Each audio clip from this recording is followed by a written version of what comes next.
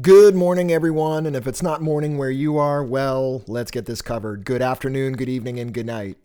Thank you, Truman Show. Welcome to another episode of the AlbumReview.net podcast. I'm Greg Potters. Thank you for listening, and thank you for your interactions and feedback.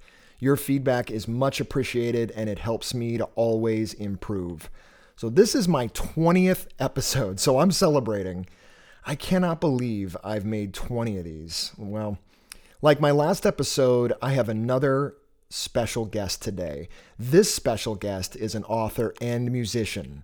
He reached out to me a few months ago, and I'm thrilled to have him on the podcast. Today's special guest published a book, which I had a chance to read before recording this, where he tells his story about being a session musician in the music business. This is a real treat, guys. Ivan Funkboy Bodley, believe it or not, has performed over 3,000 career shows, playing an average of 228 gigs a year. He's a bass player, musical director, author, and amazing storyteller. He's performed with 50 Rock and Roll Hall of Fame inductees, appeared in 12 Broadway shows, played at President Obama's inauguration night in 2009, and has been inducted into the New York Blues Hall of Fame. He can currently be seen on tour with Humble Pie as well. So Ivan and I are going to talk about life on the road, as well as his debut book, Am I Famous Yet? Memoir of a Working Class Rock Star. Here, Ivan chronicles his life on the road, performing with artists such as Sting, Elvis Costello, Bo Didley, Wynona Judd, and many more. So before I get started, I want to remind you that you can listen to all of my podcast album reviews by going to albumreview.net and clicking on the podcast tab. They can also be heard wherever podcasts are available. You can also read well over 30 written reviews at albumreview.net and pick up some merchandise from your favorite bands, albums, sound systems, and you've got to check out the bookstore. Have you guys ever wanted to learn more about your favorite musician or band that you just can't find on the internet? Well, go to albumreview.net and click on the store tab where you can grab a copy of different biographies and autobiographies. I've got them from artists such as Eric Clapton, Pink Floyd, Motley Crue, Tom Petty, Eddie Van Halen, Metallica, Kinda Blue, the making of Miles Davis's masterpiece, and I'm going to have Ivan's book up there as well so you can pick it up. Alrighty then, sit back, grab a drink, you guys, and listen to my interview with Ivan Funkboy Bodley.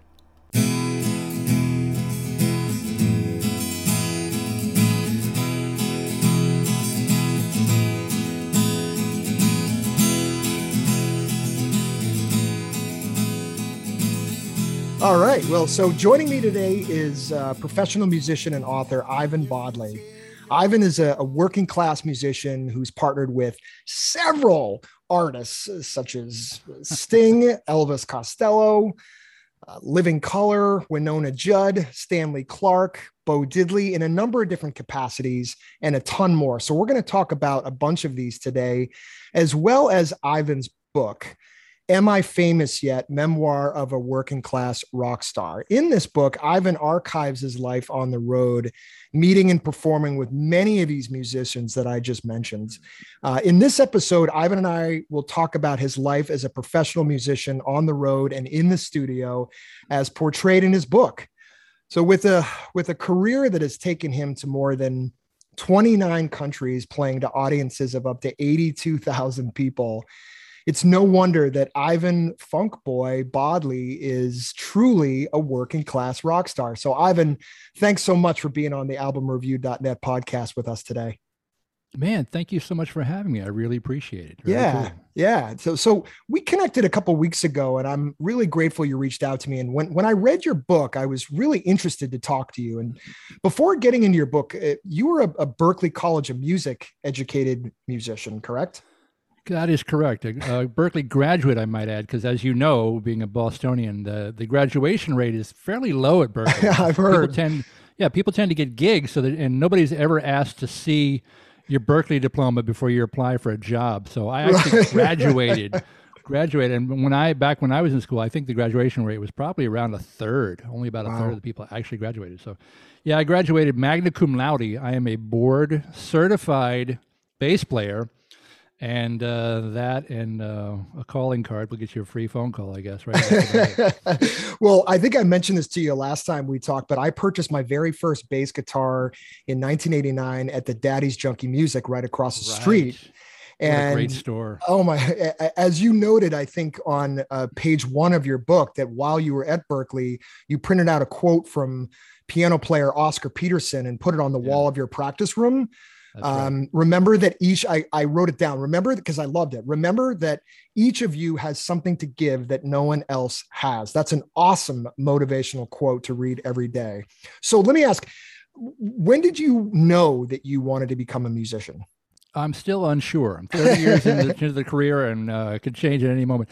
No, I don't know. Like I got to it very late. I really never picked up a bass guitar until I was a senior in high school. Like there was no music program in my ritzy, prestigious prep school. Right. No music education program at all. So I kind of picked it up on my own. So by the time I was going off to college for the first time, I was in no position to go to music school. I went to Tulane University initially as a biomedical engineering major.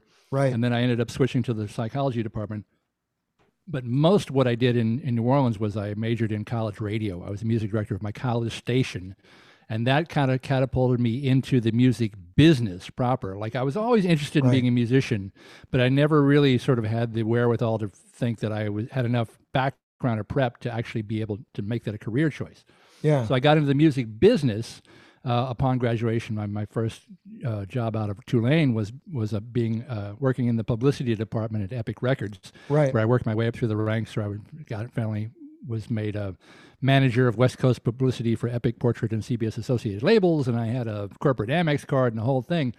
And I was rubbing elbows with rock stars, my heroes, Yeah, yeah. And I said, this is great. This has nothing to do with music, however. This is all marketing. The music, the business is all the marketing stuff. So I decided that what I wanted to do, and also because the record company job was first in New York and then in Los Angeles. So when I was in Los Angeles, I was taking night classes during the summer at BIT, the Bass Institute over there. Okay. And so, because I've been playing sort of semi-pro when I was at Tulane and down in New Orleans, but not enough to sort of make it a full-time career. And then as I'm working at the record company, I'm taking night classes and I'm studying and I'm thinking like, well, maybe one day. And then finally, I kind of hit the wall. And this is again, with the corporate Amex card and the full-time major label job, I said, I don't want to do this. The only thing I really want to do is play bass. And that was a very difficult realization because that means that, all the job security goes away. Right. All the stuff that you've been building up toward this time, all your stability goes away. So that's when I decided, all right, if I'm going to do this, I'm going to have to go back to school, go to Berklee, get the gaps in my education filled in, and then possibly I'll have a shot at making this work. Still didn't know if I could do it, but I thought, I needed to get that second degree from Berklee to see if I could actually make this thing work. But let me ask you this, like as a kid, even going through prep school and everything, was music ever considered an outlet to you? Meaning like, did you immerse yourself ever in music growing up just to kind of escape? I mean, no more than anybody else did, playing my mom's record collection, like she had Gladys Knight and the Pips and Stevie Wonder and Beatles and show tunes and I Cantina Live at Carnegie Hall. I used to disappear into those records listening to them as a fan. Yeah. But it never occurred to me that I could participate in that until 17, I sort of dabbled with a couple of music lessons as a kid because parents think you should take music lessons. Right. So, always. Yeah. I played piano viola. Usually, right? Yeah. Well, I played viola for a week. I played guitar for a week. I played piano for about 6 months, and none of that stuck. None of that, like that's all, before I was 12 years old, right? And then nothing. Then when I'm 17, I'm figuring like maybe bass. It's like it's 4 strings, one note at a time. How hard could it be? So is that what drew you? That was going to be my next question. Is that kind of what drew you to the bass? Like, hey, let me check it out. That's part of it. I think I have a theory that your instrument chooses you, not that you choose your instrument, because each sort of instrument has a different personality style that kind of goes along with it and what is functioning in the band. So the bass is a supportive instrument. You're not standing out front, with your hand in the air going, look at me, look at me, look at me. That's sort of a lead guitar player's job or a lead singer's job. So you kind of have to be more of a supportive personality type. You have to be more of a team player. It's not such a solo rock star kind of instrument. And then you'll notice sort of as you're in your travels through the world, you'll find that there are different personality types that tend to recur for different instrument chairs. Like all trumpet players, all lead trumpet players think that they're just great people. And you're like, okay, cool, But, they need that confidence to be able to play, their note is the top note of the band. So that note needs to be right. If they crack, the baritone sax player cracks a note, it probably will sneak by. If a trumpet player cracks a note, everybody knows it. So they, subsequently, they also had to have that ego behind it saying like, yes, I am great. And the bass player is just like, the guy in the back who, Right. Oh, I know. I'm a bass player myself, and I know the feeling. But now let me ask you, you play the upright bass as well, right? Or you have? I do. Yeah. I consider myself an electric bass principal with an acoustic double, if that makes sense. How hard is it or different is it to the electric bass? I think it's the same tuning and it's the same sort of fingering, just that the scale length is larger. It's like a 40-inch scale instead of a 34-inch scale. So and it's also a fretless thing. And I was just going to say, yeah, they're fretless. I've just always been fascinated when I've watched upright bass players. It just, to me, I've been a bass player for 32 years, and I don't know if I picked one up tomorrow and upright, if I'd be able to jump right in. But you're saying it's not that much different? It would take you a week. Yeah. It would take you a week. Like, your way around. You can, if you can play a blues in G on a Fender bass, you can play a blues in G on an upright bass. Right. You got to open up your ears a little bit so you can kind of get the fretless thing happening. But if you've ever played fretless electric, you know how that kind of works. Right. And then you definitely would find your way around much quicker than you would expect, I think, because again, the relationship of where the notes are and the fingering patterns is all the same. Right. It's just a little broader, a little wider. That's all. Yeah.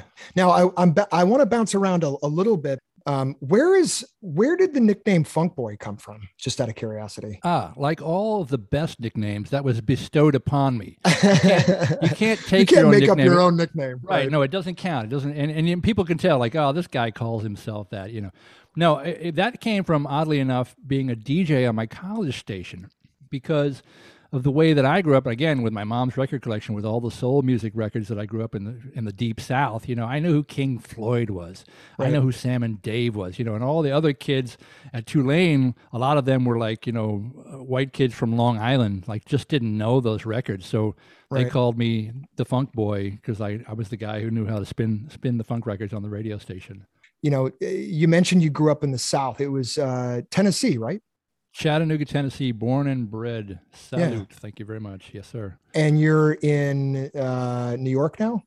Yes, I'm in Queens, New York. I've been in New York since 92 full time. I was here briefly in the 80s, but I've been here, since 20, almost 30 years. Oof. Wow. Coming up. Time flies, man. And now you mentioned in your book, your parents divorced when you were 9, correct? That's right. That is right. So how do you think that shaped you, Ivan?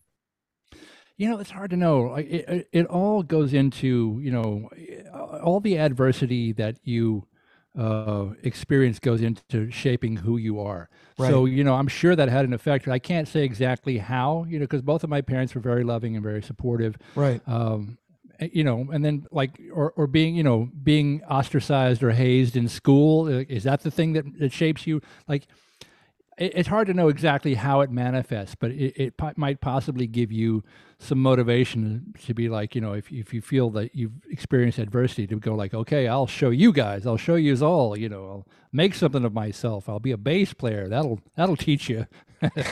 Did you have any brothers or sisters? Yeah, I've got a younger brother, and we've got a much younger half sister. So the way that it went, at least when I was growing up, a lot of times my friends that had older siblings, they were influenced by their older brother or sister's music. Since you were the oldest, would it be safe to say that you kind of influenced your younger siblings? I'd have to say no. Knowing my brother's record collection, he was more into like Emerson, Lake and Palmer kind of stuff. Like he got into some real proggy stuff sort of very early on that didn't come from me. I don't know where he got that. So, no. And again, my older sibling wasn't my older sibling. It was my very young mother who was, she was 22, I think, when she had me. So she had a very hip record collection, and that became my early influence from my parents, which is lucky because a lot of people's parents did not have hip record collections at all, and had Right. to sort of go figure it out elsewhere, like as you say, from the older sibling. Yeah, I mean, I had to kind of learn on my own. My parents had a few interesting records, but it was really my friends that had older siblings that would say, Mm-hmm. "Hey, I remember the first time a friend of mine sat me down and said, you have to listen to The Who. You have to Yeah. listen to Led Zeppelin." And I was Yes. like 8 years old, and I thought, what? Stuff on the radio then was, this was the early '80s, so it was, really like glam rock, glam metal was some of the stuff that I was Sure. into. But I was just curious, and I wanted to touch upon, you mentioned in your book as well, you went to an all boys prep school, right? I certainly did. The Baylor School for Boys in Chattanooga, Tennessee. They went co-ed about 4 years after I left. I was like, oh, great. Now, thanks. Thanks a lot. Thanks for that. So I think I told you, I did as well. I went to a school here in Right. Massachusetts for 5 years, and it was a really interesting experience. Could you tell us a little bit more about what your experience there was like? Yeah, interesting is the word. Yeah, it was a tough experience for me because I was not sort of, of that kind of elitist, sort of rich kind of background. My parents were very working class. They were, computer programmers and engineers that worked for the government, Tennessee Valley Authority, kind of thing.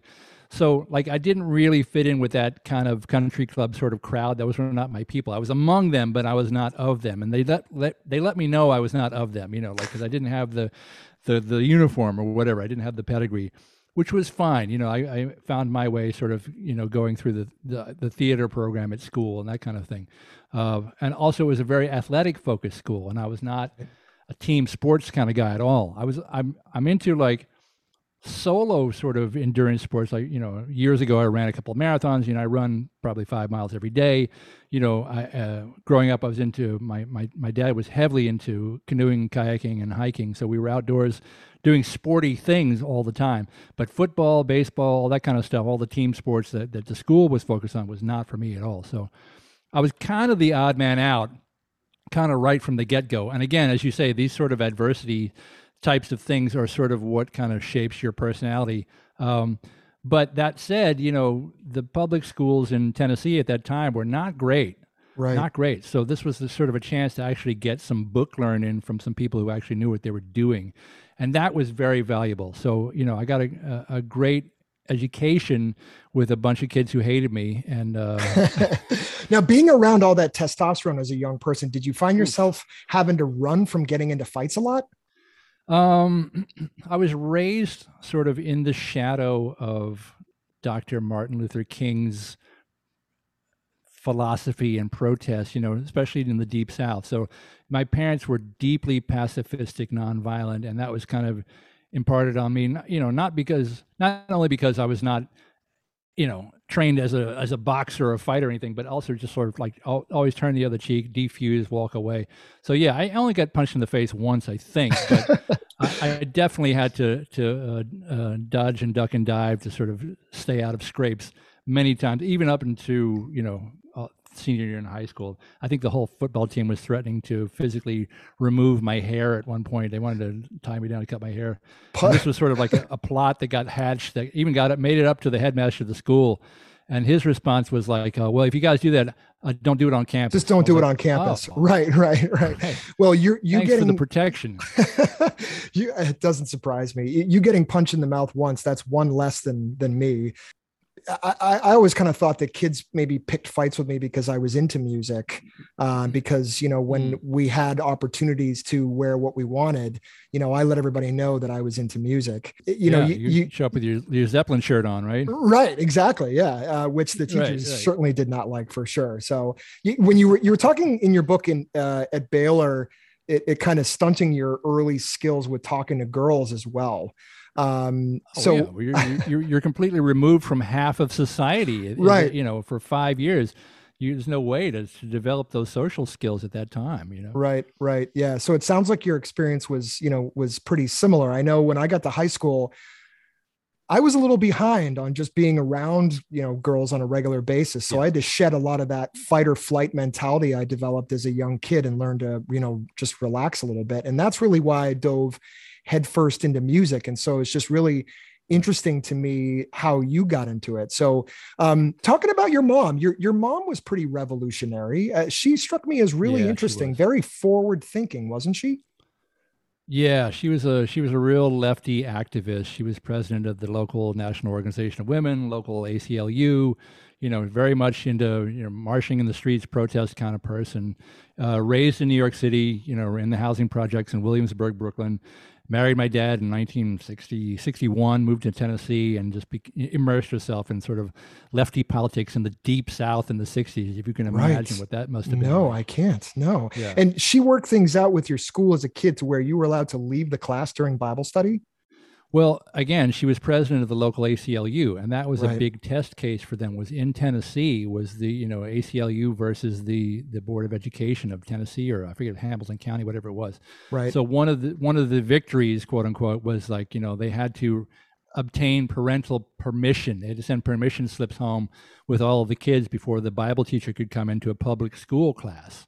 The separation of church and state. This is a constitutional issue as they saw it at the time. And of course, everyone sent back the permission slips and said, yes, my child can study the Bible, except for guess who? So it became, they would pluck me out, like, Ivan, you come out. So it made sort of an example of me, like, I had to get up and leave the classroom when the Bible teacher came in. But the good news there was they had to teach me something else. So one teacher took me, I think there was maybe one other student for maybe 1 year, but mostly it was just me. So they took me to the school cafeteria and they taught me basically like map reading, like cartography, like how to navigate. And as a touring musician now, like that's the life skill set that served me to this day. Thank God I got to learn how to read maps when I was 11 years old. Yeah, it's helpful, right? It's really helpful. 100%. I wanted to touch upon the topic of loneliness. You talk about this in your book, and this chapter really, it made me sit up while I was reading. When describing your photo album that contains pictures with all the people that you met and played with over the years, you mentioned that much of that photo album or photo gallery is, in your words, a testament to the fact that having low self-esteem makes me think I can't be interesting on my own. I think it's important, Ivan, to talk about loneliness. I think we all feel it at some points. I know I do, especially when we were in quarantine last year. But how did you so tough personally cope with it? Talk to me about that, if you don't mind. Well, that's a different story depending on sort of what phase in my life you're talking about. Like in high school, I was very isolated. I found sort of some community through the theater program, but I didn't have like friends that I ran around with at all until maybe my senior year. And what you were also saying, like sort of like some of the acceptance that I did find among my peers was through music, because I actually played at a talent show in front of them, and we had a great gig. So they sort of accepted me on that kind of level. But no, I was to this day, I'm kind of a lone wolf. When I've learned sort of the key to happiness on the road is not necessarily sharing a station wagon with 6 other guys. Right. The more time you can sort of be on your own, the better attitude you'll have when you run into a sound check. I embrace it on one level, and on another level, I don't take it as like some sort of personal failure that I don't have, a group of friends like Elvis did with the Memphis Mafia. Like he always had to have 12 guys around him at all time. Like he had to have his posse with him all the time. So I definitely don't have that and don't need that. And I think it's mostly to my benefit rather than detriment, even though there have been some drastically long periods of time where I was like, I felt very alone in the world, Yeah, you also talk in your book, or you write in your books, your stories run the gamut from inspiring to horrifying. Mostly I have to laugh to keep from crying. It's been a long drive past an infinite freak show of roadside attractions. Can you talk to me about some of the horrifying things that you've seen out on the road? Well, horrifying, I don't know if horrifying is always the word. A lot of weird, really just weird stuff. I think I detailed in the book the whole story about what I called the Hannibal Lecter wedding. Right. Where we played a wedding for 0 guests. It was just the couple. It was this giant, elaborate $100,000 affair with lighting and flowers and catering and the whole thing, and nobody there. Yeah. in a Gothic synagogue in New York, and like this little jazz trio sort of quietly in the corner playing for like 4 hours. It was the weirdest, most unsettling thing. And the reason I called it, we nicknamed it the Hannibal Lecter wedding, because we would not have been surprised if we read in the New York Times the next day, yes, the bride was eaten by the groom on her wedding night, because it was so odd. It was so bizarre. Like you couldn't have described that. You couldn't make something like that up. You just, you had to see something like that to believe that it's a real thing. And I want the listeners here to, to pick up your book and learn more about this, but to leave a few teasers. We'll do that a few times here, but you also described an experience where you played a gig for what you guys thought in New Jersey was very likely, but not 100% sure, a potential high member of the mafia. Well, we can't say that, but we call them, legitimate businessmen who may or may not have been involved in the garbage collection industry. Hard to say. We have no confirmation nor denial. But I will say that sort of when you were in the environment, you kind of got the vibe. You're like, oh, I think I know where we are.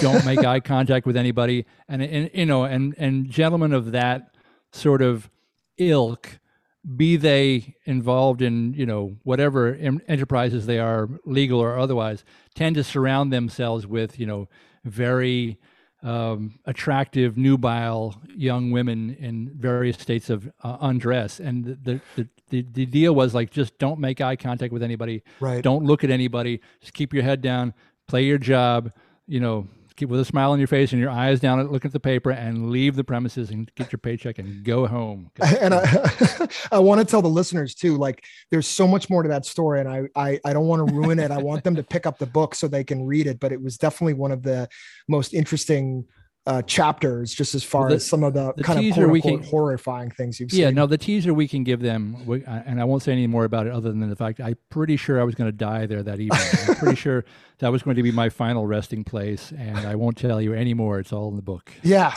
So, okay, not to harp too much, going back to loneliness a little bit, but the loneliness topic just always interests me. I think it's important to discuss this because I truly believe out there that people who are in the music industry or live like a rock star, they think that, the musician life is just all sex, drugs, and rock and roll all the time. Right. But the truth is, Ivan, it's really, really hard work. Can you talk to me a little bit more about that?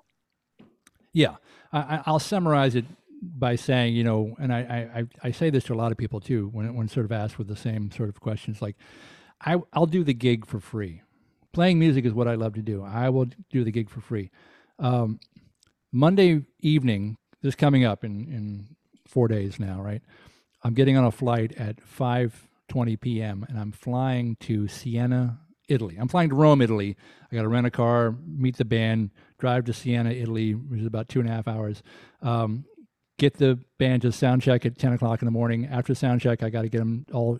We all have to have mandatory COVID tests so we can be able to get on a plane to come back to the States. Like there's all these logistics. It's a lot of potential tripwires, things that could really go wrong and strand us, in a foreign country kind of thing.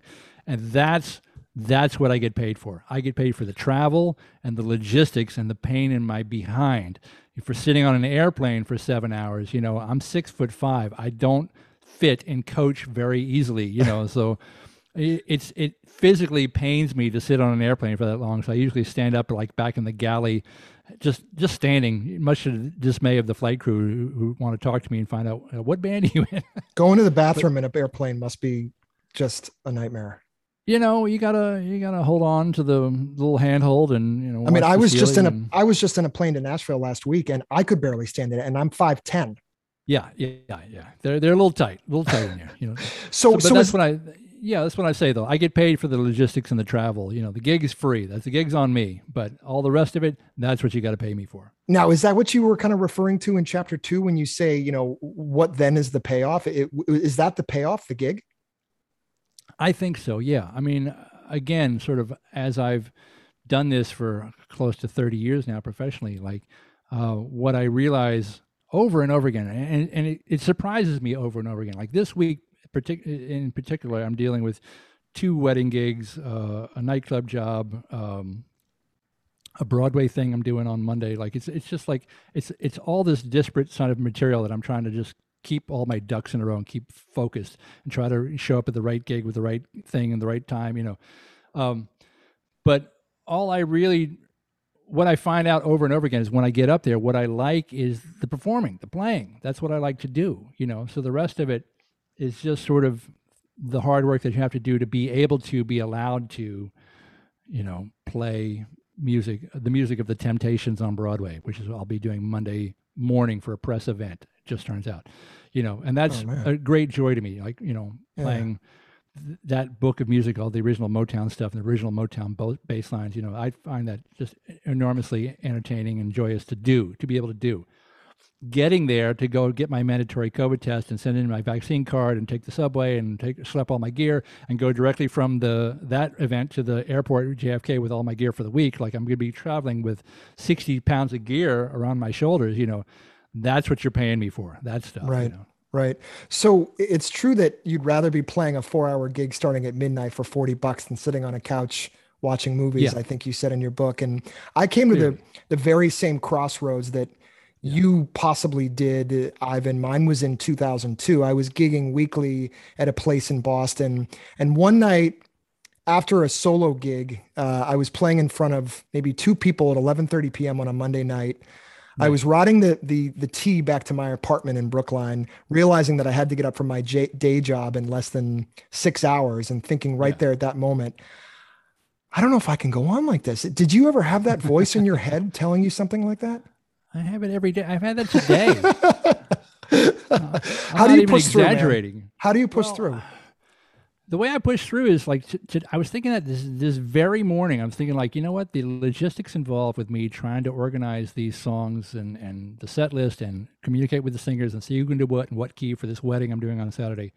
I'm not enjoying this part. This is not the fun part, Right. So the fun part will be when we're actually playing 4 hours, nonstop on Saturday. That'll be the fun part. But every day. But the way I persevere is because I'm booked.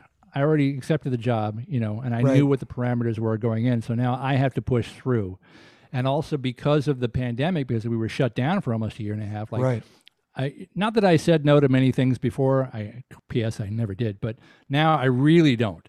So now I'm double booked and now I'm triple booked. So I'm working Friday, Saturday, 2 on, 1 on Monday, and then flying internationally the same day. It's a lot.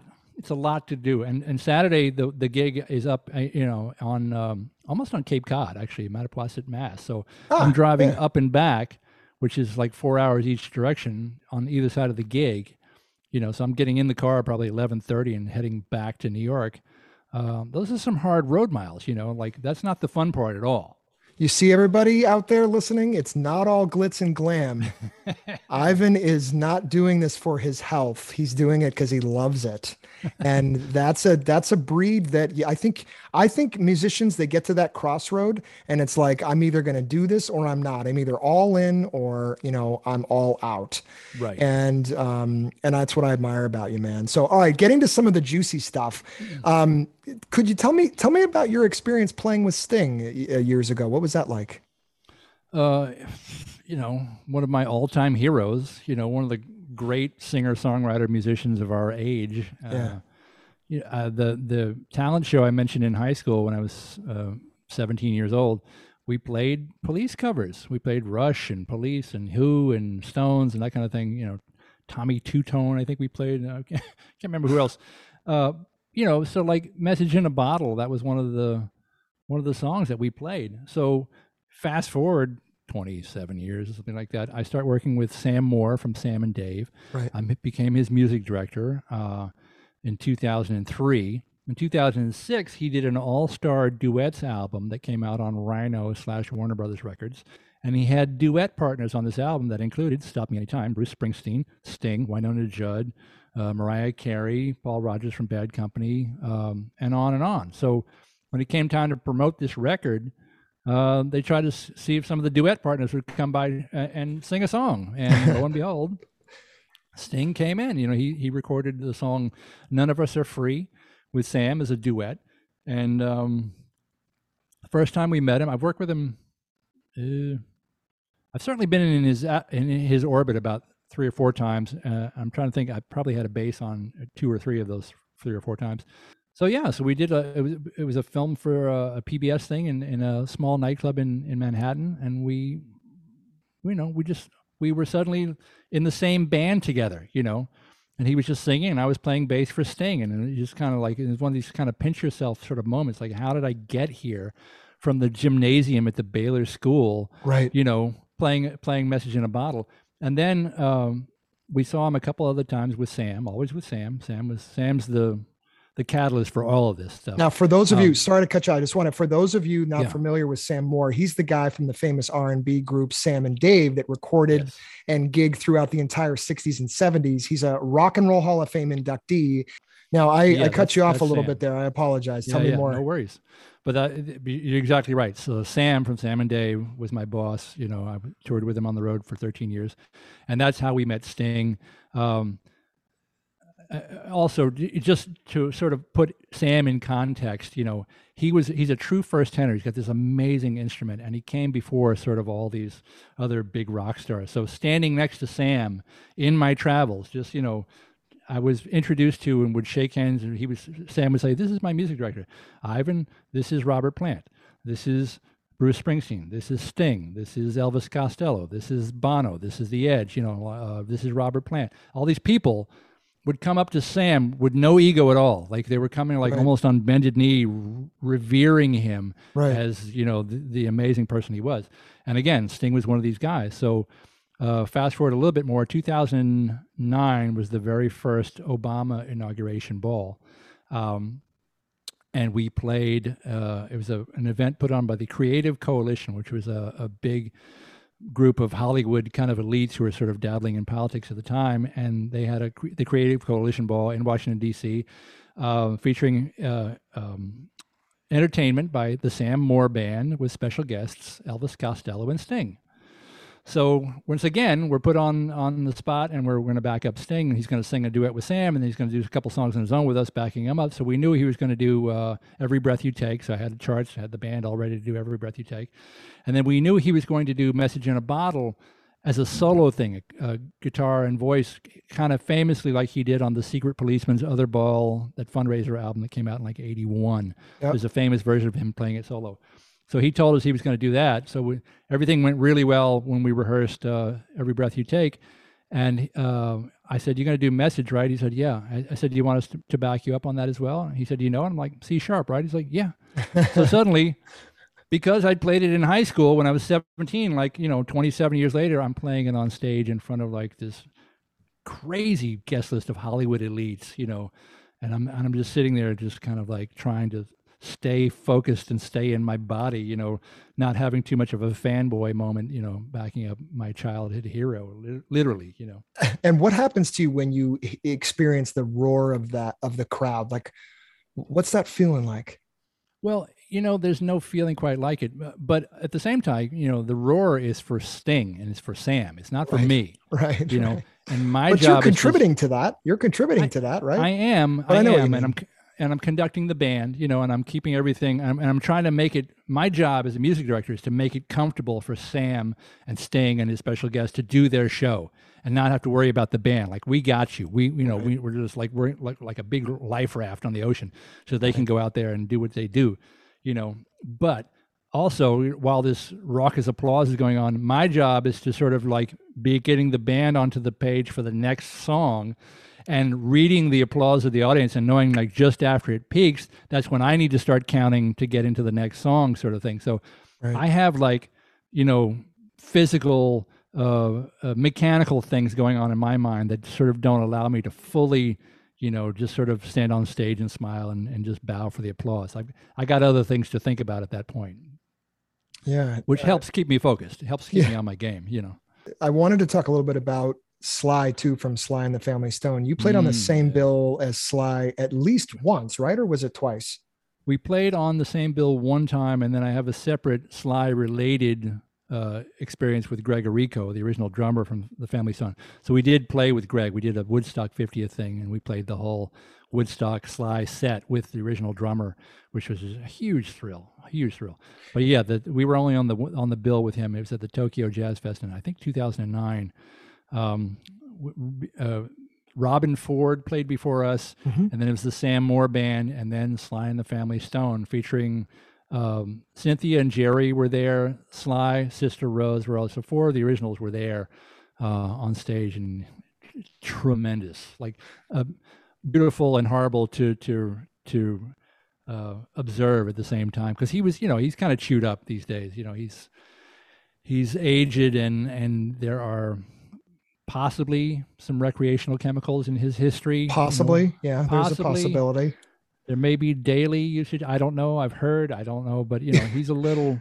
You wrote in your book, Ivan. You wrote in your book, yeah. It was unlikely that he had just come from a gym or a health food store. Unlikely.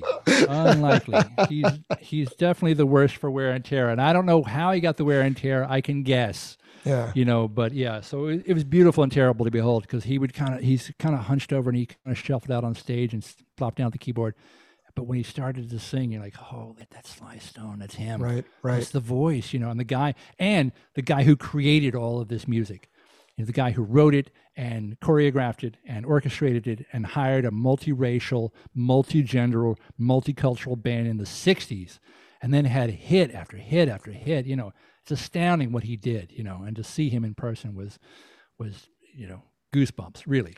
Now he was obviously very likely his health decline was, just due to being a victim maybe of the road. And when I was reading that in your book, it made me think. I just recently did a review on the band's Last Waltz. And what I love about these is I just dive into it for several weeks. And so I just did nothing but, read, write, and watch that movie. And I wanted to quote Robbie Robertson from that concert film when he says, "The road, it's a goddamn impossible way of life." How do you stay healthy, both physically and mentally, on the road? It's tough. I'm an avid runner, so I've always got my running shoes with me. So I was just thinking about this just now on the train on the way over here to do this interview. I'm going to try and figure out if I can get at least 2 runs in when I'm in Italy, like when I'm over there. So when I get there, the day we get there, I might be able to get one in the evening and then possibly one in the middle of the day. It's going to be hot as blazes, but I'm going to see if I can do that. So, I have a physical exercise regimen. I've got a crazy restrictive sort of diet that's voluntary just for my own personal misery. But I don't know if that necessarily, because a lot of it's genetics. Sure. It's like your body type and body size is just it's gonna be what it's gonna be to a large extent. But I definitely don't overdo it with the carbs and all that kind of stuff. I try to keep that in check as much as possible.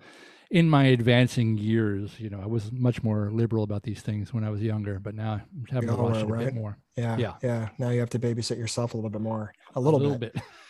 You worked with Solomon Burke as well, and I wanted to touch upon that. Solomon was a gospel, country, rhythm, and blues singer, and he wasn't, maybe to the pop community, he wasn't as known as maybe say like James Brown or Otis Redding, but Solomon was responsible for influencing countless musicians. And I think one of them I saw was Mick Jagger. Mick recorded several of Solomon's songs on early Rolling Stones records. So 100%. You toured with Solomon. You played in his band. Many times, yeah. Tell me about that story. I don't want you to give the whole thing up because I want people to buy your book, but it's documented that many people have witnessed Solomon selling sandwiches to his own band members on overnight bus rides. Yeah, I never did the overnight bus rides with him, but he was a businessman. Let's put it that way. He was a businessman. He had several different business ventures. He was a licensed mortician. He had a string of funeral homes. He was a musician. He had the famous story was at the Apollo Theater. He was booked to play, and he said, "All right, I'll play if you can give me all the concessions." And they said, "Sure, you can have concessions, no problem." So by which concessions they thought he meant, they thought he was going to sell T-shirts and albums or whatever, and he thought concessions mean I'm going to sell popcorn. So he took over the food concession, and it was a big whoop-de-doo. Again, that was sort of before my time with him, but I saw him do some crazy things. And I also was very acutely aware that our band leader, Chris Bencio from the Uptown Horns, needed to, as Solomon was finally exiting the stage at the end of the show for the bows, and thank you very much, he's blowing kisses to the audience, and he's handing roses to the ladies in the front row and the whole thing. As he's going off to the stage, right in lockstep behind him was Crispin, and he needed to go and be with him in the dressing room immediately, because if that didn't happen, there was a high probability that our payment for the evening might leave. He might just, get in the car and go, and we wouldn't get paid. Yeah. And Crispin knew this because he dealt with him previously. So he had, he came up through the Chitlin circuit, and the Chitlin circuit mentality back in the day was sort of like, I'm going to get you before you're going to get me, because everybody was out to get over as much as they could. And people that grew up in that sort of kind of carry that mentality forward, even when it no longer seemed necessary. And I think he was one of those sort of old school, old soul Chitlin circuit people. Explain the Chitlin circuit to me. Chitlin circuit what's the origin of that word? That was the network of nightclubs where African American artists were allowed to perform. Okay. Sort of, I've read books about it, and it seems to have started kind of in Indianapolis, actually, because there was like a booking agent who started keeping lists of clubs that would book the black artists. But not only that, especially when you're going through the South, you also had to know where rooming houses or hotels were that black people could stay at, because it was not universally allowable. You had to know where the restaurants were you could eat at, that kind of thing. So it was a whole mentality and a whole touring circuit that was completely different from, the white world. It was a very segregated kind of thing. So a lot of the classic soul artists had to come up through that system, the Chitlin circuit, they called it. And again, like as things became more integrated and more crossover, they may or may not have been able to get out of that as a circuit, and also as a way of doing business, like I said, like that sort of mentality about I'm going to get you before you get me. Right. Kind of that. That's hard to sort of like mature out of in a way. You know what I mean? I would agree with you. I think that was part of how I was raised. Like, don't let them ever see you sweat. Don't trust anybody. They're going to get you. So you better get them first.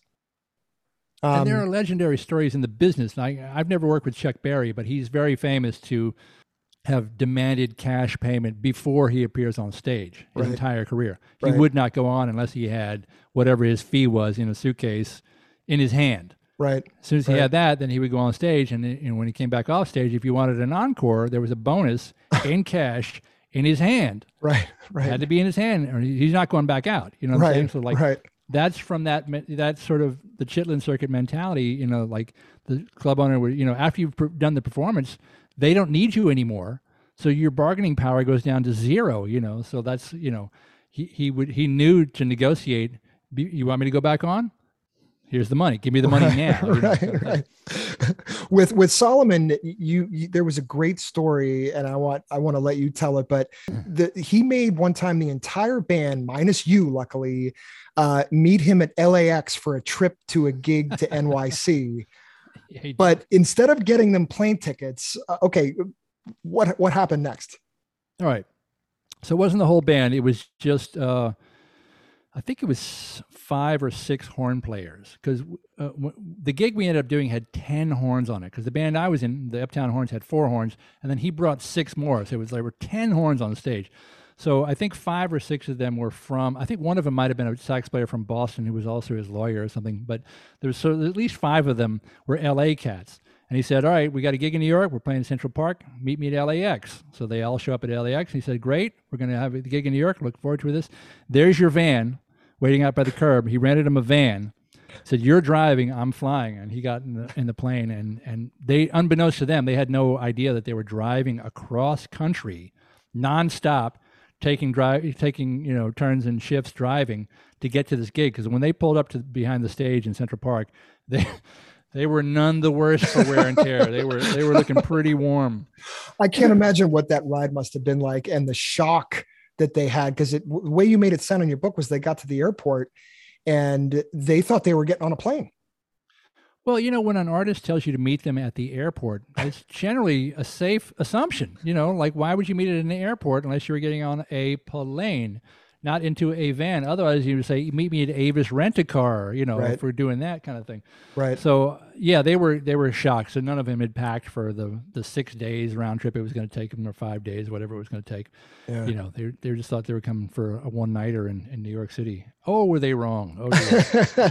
Now, you were talking earlier about different artists, especially on the Chitlin circuit, wanting to get paid up front. Yeah. In terms of you, did you ever get screwed out of pay for any gigs? Very little. I've been very lucky in that regard. I've had some people come close. I've had some people like really pull some shenanigans for me. I had a $400 check from a manager of a certain Motown artist who shall remain nameless, and I was told to hold on to the check, like don't cash it yet. I'm like, what does that mean? Like, when do I cash it? We did the gig already, and I had to chase that check for many, many, many months. It wasn't like weeks. It was months and months. I don't think it was quite a year, but eventually they ended up cutting me a different check and said, just get rid of the last one. And I think I have it still in a drawer somewhere because it was a completely worthless piece of paper. But the only reason they paid me for that job was because they needed me for the next one. Right. And that happens a lot. Sort of like you kind of like your bargaining power is that, oh, you need me to show up in Minneapolis? Well, you didn't pay me for Phoenix, so why am I going to show up in Minneapolis? Exactly. Like, oh, yeah, no, there's a check. Yeah, we got that. It's coming. And then, it's coming. Yeah. This one I've been dying to ask you about. Yeah. Tell me about your experience at the O2 Arena in '07, being on the side of the stage for what sounded like a couple seconds at the Led Zeppelin reunion show. I was there. No, it wasn't more than a couple seconds. I probably watched them for a good 20, 25 minutes or something like that. Oh my gosh. So the story was we were playing the after party. This was the Ahmet Ertegun tribute gig. When Ahmet passed, all the former Atlantic artists got together at the O2 Arena, and it was a huge all-star bill, and this is their 20,000 seat arena. It's kind of their London's version of Madison Square Garden kind of thing. And all these Atlantic artists, legacy artists, and the headliner was a band from England called Led Zeppelin, who had not played together since, I think, the Atlantic 40th reunion in '86. Was that when Atlantic 40th was? Nebworth, but that was obviously after John died. But I think Jason played with them. But Nebworth was early '90s, late '80s. So, okay, you might be right. You would probably know. You would probably know better than I would. But they didn't reunite very much. I mean, this was once or twice since Bonham died. This might have been their second or third gig since 1980, right? Right. So exactly. Yeah. So it was a big show. Jason was there. He was amazing. So why I was there, because I was playing the after party for that event, and I don't know if you know Madison Square Garden, but there's the big arena theater, and then beneath it, there's a smaller theater called, it used to be called the Felt Forum. Now I think it's called the Theater at Madison Square Garden or something. It's a tiny venue. It's only 5,000 seater. It's a small one. So the O2 Arena has, 20,000 seater. That's the main room. And then they have a side venue called the Indigo Club, which I think is, again, a tiny one, only 2,500, only 2,500 of your closest friends can fit into it. So the after party was, the house band was Bill Wyman and his Kings of Rhythm. And the featured performers were Sam Moore from Sam and Dave, my boss, Percy Sledge, Benny King, and Solomon Burke. I was there only with Sam. I only played with Sam that night, even though I played with all four of them many times over the years, and I got to certainly hang out with them backstage and visit. I kicked Bill Wyman off the bass, like, Bill, I got this, don't worry. I got it, Bill. Got to take a rest. I said, can we get a photo together, Bill? He said, if you'll kneel down, because he's a short gentleman. Right. So, but the thing about this gig, it was so celebrity star-studded. If you can imagine the guest list for people, the only time Led Zeppelin has played, or the third time in 40 years, the guest list is huge for this thing. And there's some gigantic stars just in the audience. So the credentials, the laminate passes you had to have to get back to various areas of the performance venue. For instance, like we were playing with Sam Moore, and we were Paul Rodgers from Bad Company was going to sing the duet that he sang with Sam on the album that I talked about earlier. So Paul was going to come perform with us, and he didn't have the right laminate pass to get back to where we were to do his gig. So in other words, Paul Rodgers from Bad Company was being denied entrance to his own performance. This is the level of security that was at this thing, right? So I've got a laminated pass which says Indigo After Party All Access, right? So I'm good for the 2,500 seat theater. I have no idea if I have any juice to get into the 20,000 seater at all. Right. So I just hung the laminate around my neck and I started walking. I said, let me see how far I can get with this thing. And I think that the secret was, In retrospect, I think what I figured out was I had access to catering, which was in the 20,000 seater, like it was under, backstage. So I think I had access to catering. So what it allowed me to do is I just kept walking past checkpoint, past checkpoint, past checkpoint. They just look at the laminate, say, yeah, go through. And I'm like, I can't believe this is happening. This is working. So I go through another door, past, again, security. I can't tell you how many checkpoints there were. So this, I walk through a door. The guy, waves me in, and I'm in this walkway, and I freeze because I am 30 feet from John Paul Jones's ass. Like I'm in a walkway on the side of the stage, basically, and there's a security guard who's this giant mountain of a human being who on the very skirt of the stage, who's only going to let 4 people on that stage. There's nobody else coming up there. I don't care who you are, right? Like, so I'm just looking at him, and I've got my laminate, and I'm just standing here. I'm going like, I'm not sure how I got here. I'm not sure if I'm supposed to be here. I'm not sure if I'm allowed to be here, but I'm not moving. I'm standing right here. And I'm going to watch Led Zeppelin. And I'm watching for a song or two, and suddenly I feel a tap on my shoulder. I'm like, oh, no. That's it. The jig is up. I'm out. And the guy is a security guard. He says, you can't stand here. This is an active walkway. You have to stand here. And he pushes me closer behind the barricade. So now I'm 15 feet from John Paul Jones's ass, and I'm watching him play the organ and watching him play Dazed and Confused. I'm going, is that what I was going to ask you? Is that what they were playing at the time? Yeah, it was. Yeah, it was. And I'm like, oh boy, this is good. This is good seats. Wow. And I was there for less than a half hour, probably 25 minutes, because I think I had to get back to work, doing something. And then you had to do a gig after the show, right? Yeah. Oh yeah. Our gig started at like midnight, 1 a.m. I think. We started, it was the after party, Right. Amazing story. So in contrast to being a session musician, Ivan, did you ever just want to be a part of, one band? I mean, I know you were a bunch of times, and I know you gig and travel a lot now with, I think you said Humble Pie. That's right. Yeah. But have you ever yearned for that sort of one home, so to speak? Well, I mean, yes and no, because I feel like, I love having the consistency that comes with playing the same gig night after night, because only through like, the collective experience you have with one another can the music really grow and expand, and they improvise, and you can come up with arrangements like, just by doing it over and over again. And that's a great thing when that is able to happen. But that said, there are very few gigs that can pay all of the rent. So even a Humble Pie gig, in 2018, 2019, we did about a month each of those years, or in the fall, we did a month on the road. Tremendous, the most fun, you can imagine. And then you're home, you got another 11 months of rent to pay. Right. But you got to be doing something else. Right. So the one notable exception that would be like if you got a job in a Broadway pit, if you're playing 8 shows a week, that can certainly pay all the rent by itself.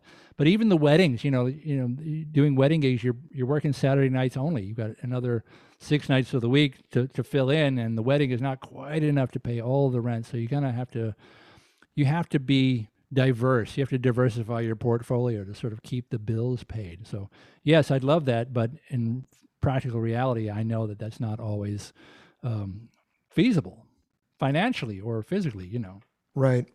Now, you come off in your book as a really humble person, Ivan, and despite all of your success and experiences that you've had, all and lies. Now I'm not blowing sunshine up your wazoo here. This is not Oprah trying to tell her audience that Tom Cruise is a really humble guy. No, but in many of your interactions with other celebrities, you seem to be surprised if they remember you. Your book has this kind of narrative, somewhat small narrative, but a narrative that, you see yourself as kind of that quiet ghost in the background, when in many ways you are no ghost, man. You also say people come up to you all the time and reminisce about a time when they met you, and you don't even remember that or the gig. So I guess, do you think that that's just part of being a traveling musician? Do you just meet so many people that it's impossible to keep track of everyone?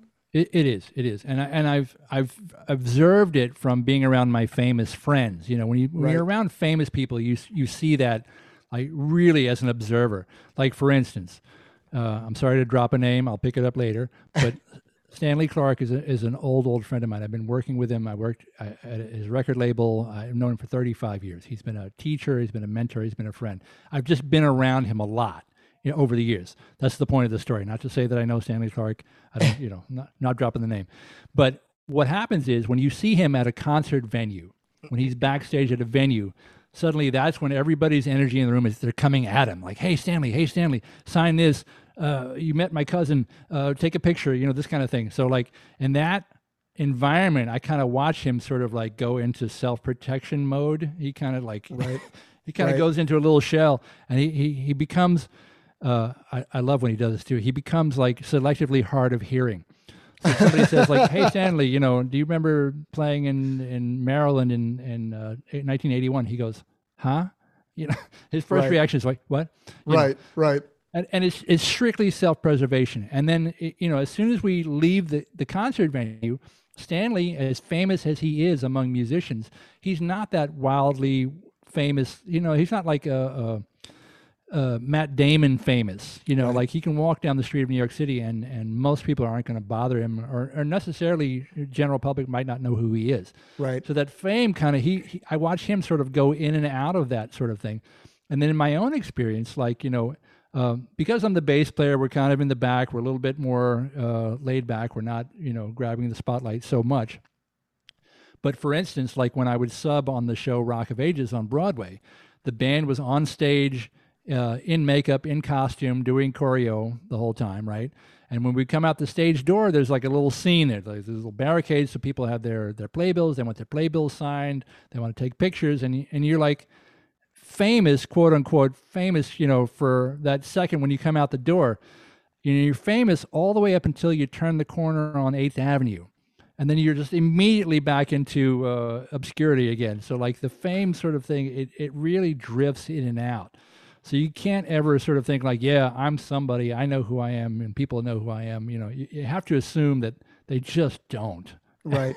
And you're right. Mostly the people, they just don't. So that's why, like when somebody does remember me, especially if I've met them briefly and I know them, you know, and they've remembered me, I'm like, oh, okay. Cool. Yeah. Great. I always feel so embarrassed. I mean, it happens, it's got to happen to you way more, but I just, you know, hey, Greg, blah, blah, blah. And I'm like, yeah. And there've been times where, and I should have just admitted it, but I was, oh, absolutely. Yeah. I remember that, you know, I don't think it serves you anything to admit it because, you know, what's happened is they've seen you on stage somewhere. They've seen you at a gig. They've seen you, so they've had an experience with you, and you may or may not have, you know, talked to them for 2 seconds at the end of the gig and not remember. But I always go to, hey man, hey, good to see you. Not great to meet you. Always good to see you. You just never use the word meet. Right. I don't know. I can't remember. Like, you know, and it is a ton of people over the years, which is not to say that I haven't met, you know, and remember and have dear friends over the years. But, you know, if I've met you once 5 years ago, maybe. Now, maybe. one of those people, cause I got to ask this one because this one was cool to me. One of those was Nico McBrain. There's a picture in your book of you and Nico McBrain, for the drummer from Iron Maiden, who's one of my favorite metal bands. I've seen them in concert a ton of times. Tell me about that. What was that interaction like? Nico's a sweetheart, man. He's such a cool guy. Seems like we were doing, again, this all goes back to Sam Moore from Sam and Dave. Everything goes through Sam. Everything originates through Sam. Everything originates through Sam. Like half of my career, I owe it all to Sam. And I'll tell him that. I've told him to his face, and he gets mad at me when I say that. But he disavows ever knowing me. Anyway, it was a fundraiser. We were playing a fundraiser for a benefit. I can't remember, cancer, homeless. I can't remember what it was. It was a big benefit at the Hard Rock Cafe in Hollywood, Florida. Big concert venue.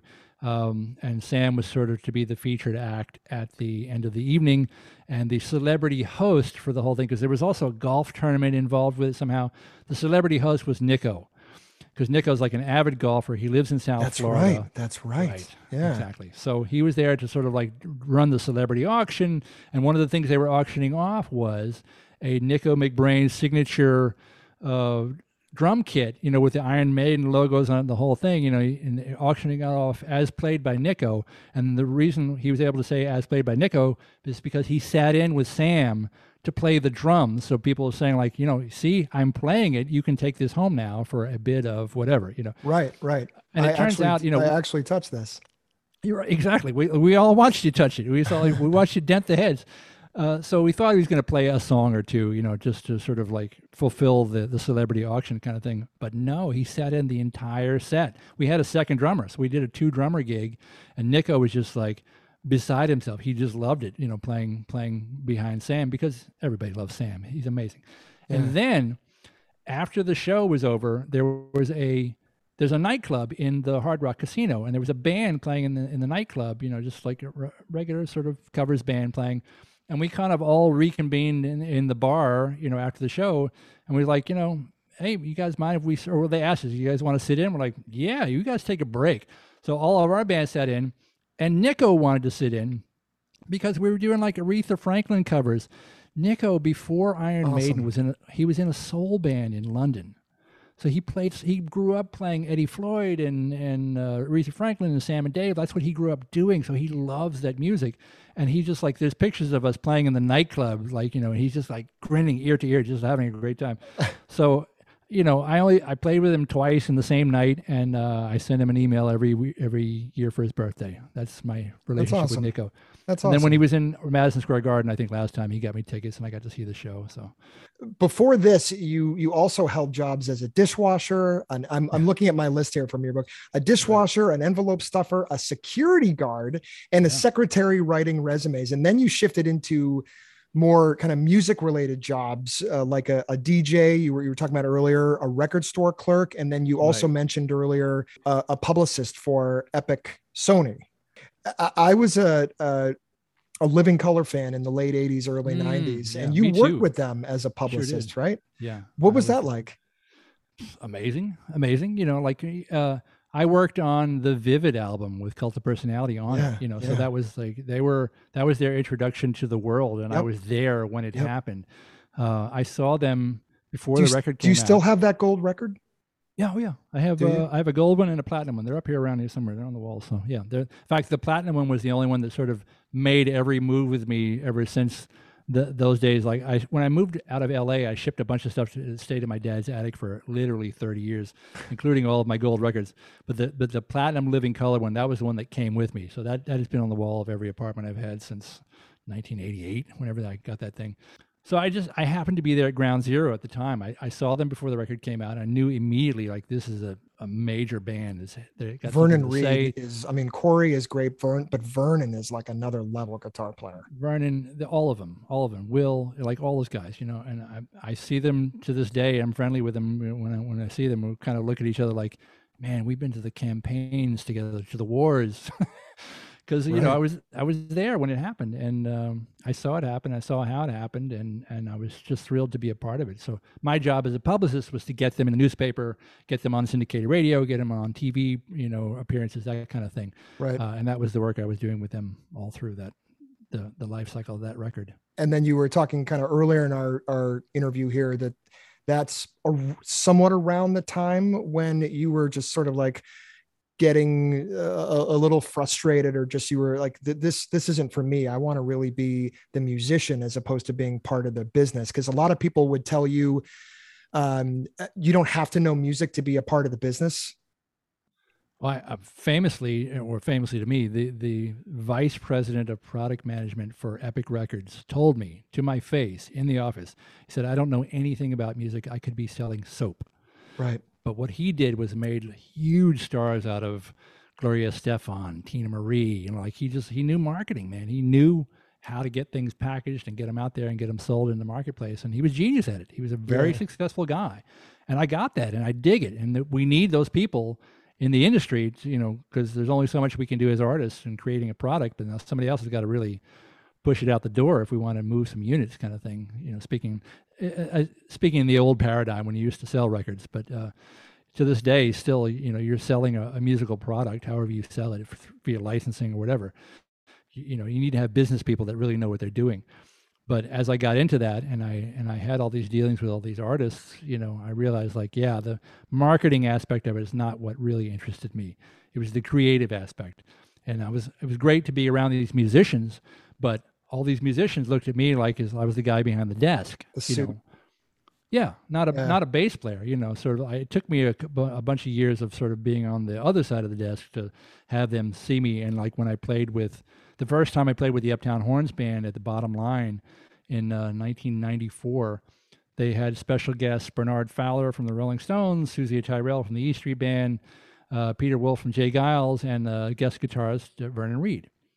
So Vernon and I went from, me being on behind the desk, because certainly like he's playing guitar and I'm playing bass on the same stage within about, 88 to 94, however many years that is, 6 years later, sort of having that kind of experience with him. And, then my musician friends who I knew for the business started to accept me sort of as one of them once they realized that I'd gone to school and learned how to actually play. Now, I wish you had written, and I wish I had read this book 20 years ago, maybe 30 years ago, because Right. From the time I was 12 until I was probably 22, all I could think of was, I want to be a musician. I want to just be, or I want to be connected to the music industry somehow. And Ivan, I thought that every part of it, I mean, I used to sit up late at night and read magazines and, Circus Magazine, Hit Parader, you name everything. I would study the tour sheets in the back of the magazine, like, Sure. where's Yeah, me Metallica too. going to be this week? And too. your book is just so helpful because it's just such a reality check on what the music industry really is. And it shows just what's, for those listeners out there, it just shows what such a humble guy he is, and that you really can also find really good, heartfelt people in the business as well, because you all have kind of the same love. I think that's right. I think it's sort of the people that are mostly successful over time, especially session players are just nice people. They're just pleasant people to be around, because, if you think about doing a tour with somebody, you're on stage with them for 2 hours a day. Right. 22 hours, you're in the hotel, in the van, whatever, like you have to be able to deal with that person as a personality, Right. for way more than you have to deal with them as a drummer. You know what I mean? So like having that kind of Totally. personality where, like, the people that are successful, that they're just nice people because they're fun to be around. You'll call a drummer who might not be quite as good, but is a much better hang on the road. I've seen Right. that happen over and over and over again. Totally. It's like, Totally. there's somebody you can probably, play faster or louder or something, but if they're no fun to be with, Yeah. in an Yeah. airport, you're Right. like, nope, no thanks. Yeah. Next. Yeah. Yeah. Next. Reminds me of, dabbling in the corporate world as well. Somebody who Yeah. might be really good at his or her job, but you go out for a beer with them and you're like, oh God, get me out of here. So Right. Right. you have another picture in your book of you together with Bono from U2. Did you just meet Bono for that picture? Did you guys cross paths at a gig or something like that? Once again, Sam Moore. I'm standing next to Sam Moore, and wherever that was, I can tell you where it was. We were at. It wasn't even Sam's gig. We were at the Nice Jazz Festival in France. We played, I think, the night before the next night, but we were there standing in the wings watching Wilson Pickett, who was Sam's label mate at Stax. And then suddenly, like, I'm standing next to Sam, and suddenly I'm standing next to Bono and The Edge. They're just there. I'm like, okay, hey guys, what's up?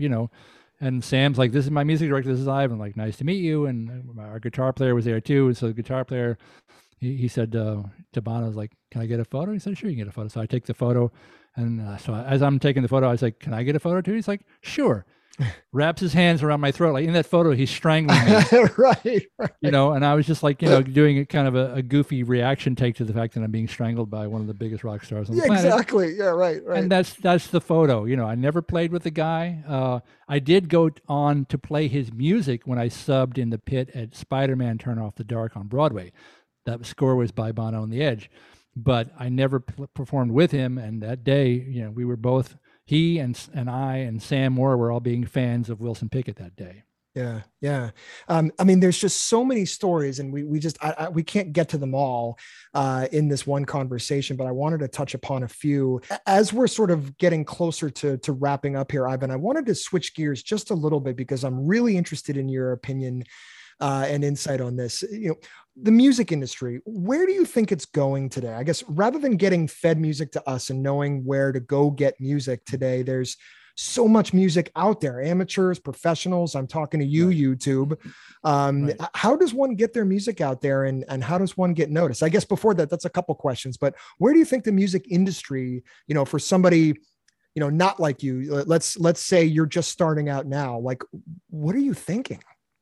Right. Well, I am starting out now because I'm existing in the same universe that everybody else is. So, like, I have a new record out on Color Red Records, and my. But you're established. I mean, I'm sorry to cut you off, but I mean, you're established. You've got chops, and people, and that's not to say that you're special, but it's all about networking, and all the work that you've done up to today, you can use those. I do the same thing in my day job. I use my network to say, hey, can you get me an interview here? Or, hey, can you get me this? Fair enough. I'm not a rank beginner, certainly, but I also know that I have very little marquee value just as a solo artist. I know that because I put my name on over the door of many clubs, and I see how many people show up. Like, okay, I'm not the main concert draw.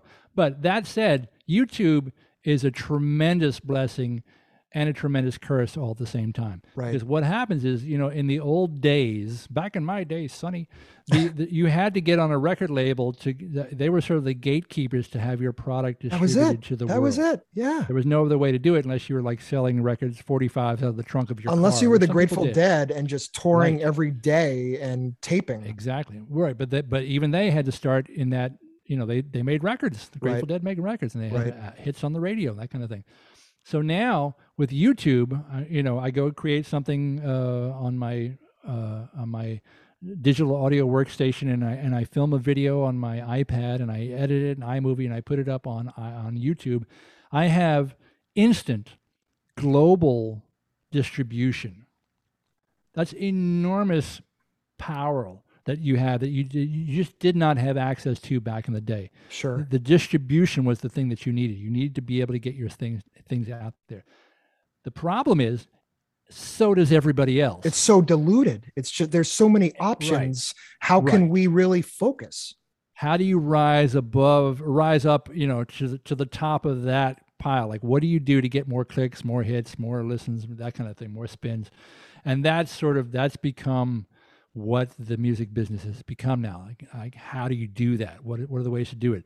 So some people are licensing things to video games. Some people are licensing things to television, licensing things to movies. Like there are all these different sorts of avenues you can go. You can be, an established touring act, as you say. If you're out there playing constantly, gigging, touring, you build up a following that way. Suddenly you have more YouTube clips.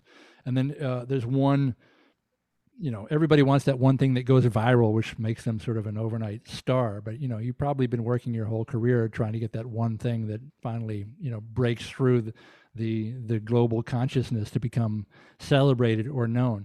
And then even then, if you get 20 million plays on YouTube, how much money are you making from that? A couple of grand? Yeah. That's not a career. No. That's not a mortgage. You know what I mean? No. Like you have to have other things going on. So, it's very easy to say, as I was joking before, like, back in my day, Sonny, we used to do this. But back in those days too, a record company, if you got a deal with Epic Records, back in that day, as an artist, you were making 6%. Right. 6%. Right. 94% of the records profits went to the company. Right. 6% went to the artist. And of that 6%, you had to pay for your recording costs, your video costs. Sometimes there was tour support costs. That all came out of your 6%. So you had to sell a few million records to start to make any money. Those deals were horrendous. Yeah. So the idea was that, through the distribution, you would get famous, and then you would be able to cut deals later down the road, or you would get more concert tours, or you'd have merchandising opportunities or things like that. So it was, it wasn't so great back then either. You know what I'm saying? Like, it's always been a mountain to climb. It's just a different mountain this time. It's a different mountain right now. Yeah. I just always, when I go on YouTube, and I'm with you on the back in my day, Sonny, I just feel lost. And I get when people say, but Greg, it's just so much better now. Like we have so many options and we can go out and listen to whatever we want. We don't have to WBCN tell us this is what you're listening to. Right, but I trusted WBCN. I felt like those guys, I just watched a documentary about that station. It was one of the most classic rock stations, probably the first real classic rock station in America. And And those guys were, they were playing stuff that not a lot of people heard, and it just started growing and growing. And I guess I find when I go out there to learn new stuff, the only way that I can do that is just by asking people, just asking friends, asking you, like, what's cool now? What are you listening to now? Or what are some of the things that you're into? And that's how I do it. But I go on YouTube, I go on the internet, and I just feel lost. I just don't know where to go. Like it's too much. You need to sort of catch something, as a recommendation that's posted on a friend's Facebook page. Like, all right, so the friend likes it. Maybe I should give it a listen. See, what's the guy? Marcus King, is that the kid's name? The singer-songwriter? I just see him pop up on YouTube all the time, and I'm just like, this guy is tremendous. He's tremendous. I'll have to check him out. Yeah, and it's like, but I didn't know him. It's like he came by as a clip in my feed, and I'm like, what's that? Right. Let me give it a listen. And I just immediately, he just grabbed me immediately. I'm hoping getting his name right because I'm so old. I'm like, what's the kid's name? I'll have to look that up. So as a writer of music yourself as well, today, I guess when you write music, what inspires you? Yeah, Marcus King, that's his name. I just checked. Marcus. I'm gonna make sure, give him a shout out. Marcus, if you're listening, good work, buddy. Nice job. What inspires me to write? Well, what inspires me to write usually is a deadline. If I need a song by Tuesday, I'll have a song by Tuesday. Because I used to have a recording project band with some friends of mine, some Berkeley friends that we all lived in New York. And the keyboard player and I, Jim Dower and I, were both interested in honing our compositional chops. And our drummer friend, Joe Goretti, who went on to play with Moby and some people like that, he was interested in honing his recording chops. So we would meet at Joey's house every other Tuesday or something. I would bring in a piece of paper. I would pass it out. We would do a rehearsal. We would do a take. We would take a break. Go get a sandwich at the deli across the street. We come back. Jim hands out his paper. We would do a rehearsal. We do a take. And that was our Tuesday afternoon. Doing that, I think we did about 75 tracks each, which means we recorded like 150 songs over about 4 years of stuff that we had in the can. And so that was a powerful deadline. It's like, I need a song by Tuesday. Like I have to have something to bring in. So that you feel you write better that way when you're, when you're sort of on that deadline. Yeah. Yeah. Because, same thing you're talking about with the YouTube, like when you sit down and like the world is open to infinite possibilities. Right. All right. Well, what's the first note? Right. What do you, G? Well, right. I don't know. Be G flat. What do I do now? So I learned to take little snippets of inspiration from wherever I could find them. Like if I would hear a lick, like I've got a huge iTunes library that sometimes I just put it on shuffle and just let it surprise me. And if I hear a little lick or rhythm or something, you're like, hey, wait, what was that? Back that up. It gives me an idea. So you're still getting inspired. You're still getting, snippets of like thoughts and ideas, but you're just really focusing more on it rather than, I'll just let it come to me when it comes to me. I guess when you're a songwriter and you're under the gun, you have a deadline, you can't really do it that way. Right. So that makes sense. Yeah. For, musicians starting out today, you're in a spot where you've been a session musician, a writer for a while. What advice do you have for musicians starting out? Do anything else. I knew you were going to say that. I knew you were going to say that. That's why you're so humble. I love it. If you can do anything else, do that. Because it's a tough road to hoe. It's not easy. But if you can't do anything else, then you got to really be ready to buckle down. It's a lot of hard work. You have to make sure you have the skill sets available. You have to get yourself educated. It doesn't have to be in school. You can study privately. If you're an autodidact and you can get it all from reading books, more power to you. If you can get things from YouTube. For myself, I had to learn to read music. That's been a very important skill for me personally, not for everybody. Everybody has a different path to it. But you have to have your game together, because what happens when you suddenly do get an opportunity doing whatever, even if it's just sitting in at the jam session at the bitter end Monday night, they say, come up, play guitar for a 12-bar blues in G. You have to then know what the hell you're doing. Exactly. So that you get the opportunity to do it again. Right. You're going to get one shot at it, and not to say that you only get one shot. I failed at things many, many, many times, and I continue to fail at things. But you certainly learn through failure, but the times that you get invited back are the times that you've been successful. And the reason that you've been successful is because you've prepared for whatever the situation is. I spent most of this week writing charts for a blues gig that I have on Friday. And, you know, you think that I've been doing this for 30 years. I should either know every song ever recorded or Right. I should have charge for everything. And the guy's like, you know, I want to do Delta Lady and what was something else from Mad Dogs and Englishmen. Oh, Dear Mr. Fantasy from Traffic. I'm like, I've never played those songs. Sure. I don't know them. You know, I've heard them, sure. But, you know, like bass player, you got to commit to a root on the downbeat. You have to know what the chord changes are and for sure. Yeah. Just like grease your way through it. You're the foundation. So I've been writing charts. I hate writing charts. I do it my whole life, you know, but it's what I need to do to prepare to be successful on the gig so that when we finish the job Friday night, they say, here's your money. That was great. Can we call you again? Yeah. And I say, yes, of course you can call me again. Okay. Yeah. Last question. What would the present day you say to the young you right now? That's so interesting.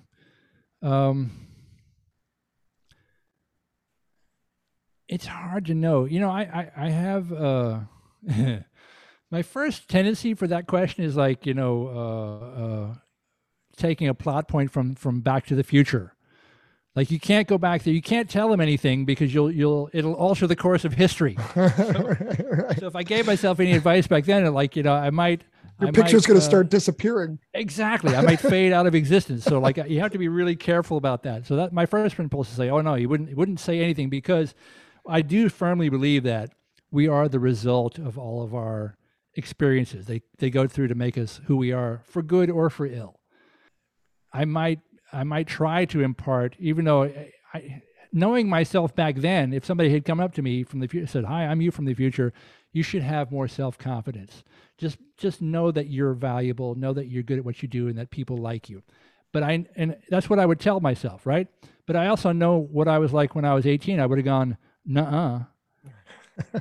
You know, I was in no position to hear something like that, and it wouldn't have sunk in to me at all. So that's why I enjoyed your book, and that's why I feel like we have a lot in common from just the way we grew up, even though you grew up in Tennessee and I grew up in Massachusetts, just a lot. But one of the things I have to say is you were somebody that took that risk, that went out there. And when you had those hard moments, you just pushed through them, and you talked about all that. So there's so much more in your book. And Ivan, I want to thank you so much for joining me here today and talking about your journey as a musician, a writer, and author. For all the listeners out there, you can pick up a copy of Ivan's book, Am I Famous Yet? Memoir of a Working Class Rock Star, at funkboy.net. You can also get a copy at albumreview.net by clicking on the bookstore tab. I put the Funkboy and Amazon links up on my website so you can get Ivan's book along with some other biographies and autobiographies there. You can also, like Ivan said, you can follow Ivan on Instagram at Ivan Funkboy and on Facebook at Ivan Funkboy Bodley. He's got some really cool pics up there. Ivan, thank you again, man. I've had a really good time. I've enjoyed this conversation. Please come back. Let's review an album together on a future podcast. Dig it. I would love to do that. Thank you so much for having me. Your questions are very insightful and very personal, and I really appreciate you taking the time to do the research and really talk to me, you know, one-to-one on this level. I really appreciate it. It's my pleasure. Thanks again. Thank you again for listening to the albumreview.net podcast. Once again, thank you to Ivan Bodley for joining me on what was my 20th episode. Still can't believe it. To pick up a copy of Ivan's book, Am I Famous Yet? Memoir of a Working Class Rock Star, go to the bookstore at albumreview.net. I'll have Ivan's link up there for you to check out and purchase. This book is incredibly interesting, you guys, and it gives you a front row seat into the craziness of a traveling musician in their life. If you're interested in any of the albums I've discussed in previous episodes, please go to albumreview.net and pick up a copy of your own. Listen to all of my podcast album reviews at albumreview.net by clicking on the podcast tab. They can also be heard wherever podcasts are available. I just added Odyssey and our iHeartRadio the other day. All right, people, lastly, I do want to hear from you. Please email me your feedback, album review requests, and any questions that you have to gpotters@albumreview.net. That's GPOTTERS at albumreview.net. Thank you very much. Keep on listening, keep on reading, and keep on learning, guys.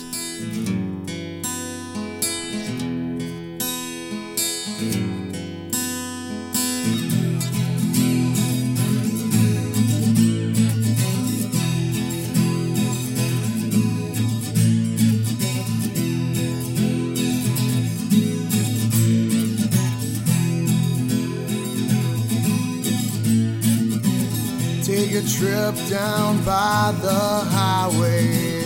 Take a trip down by the highway. Take a trip down by the highway. Take a trip down by the highway. Take a trip down by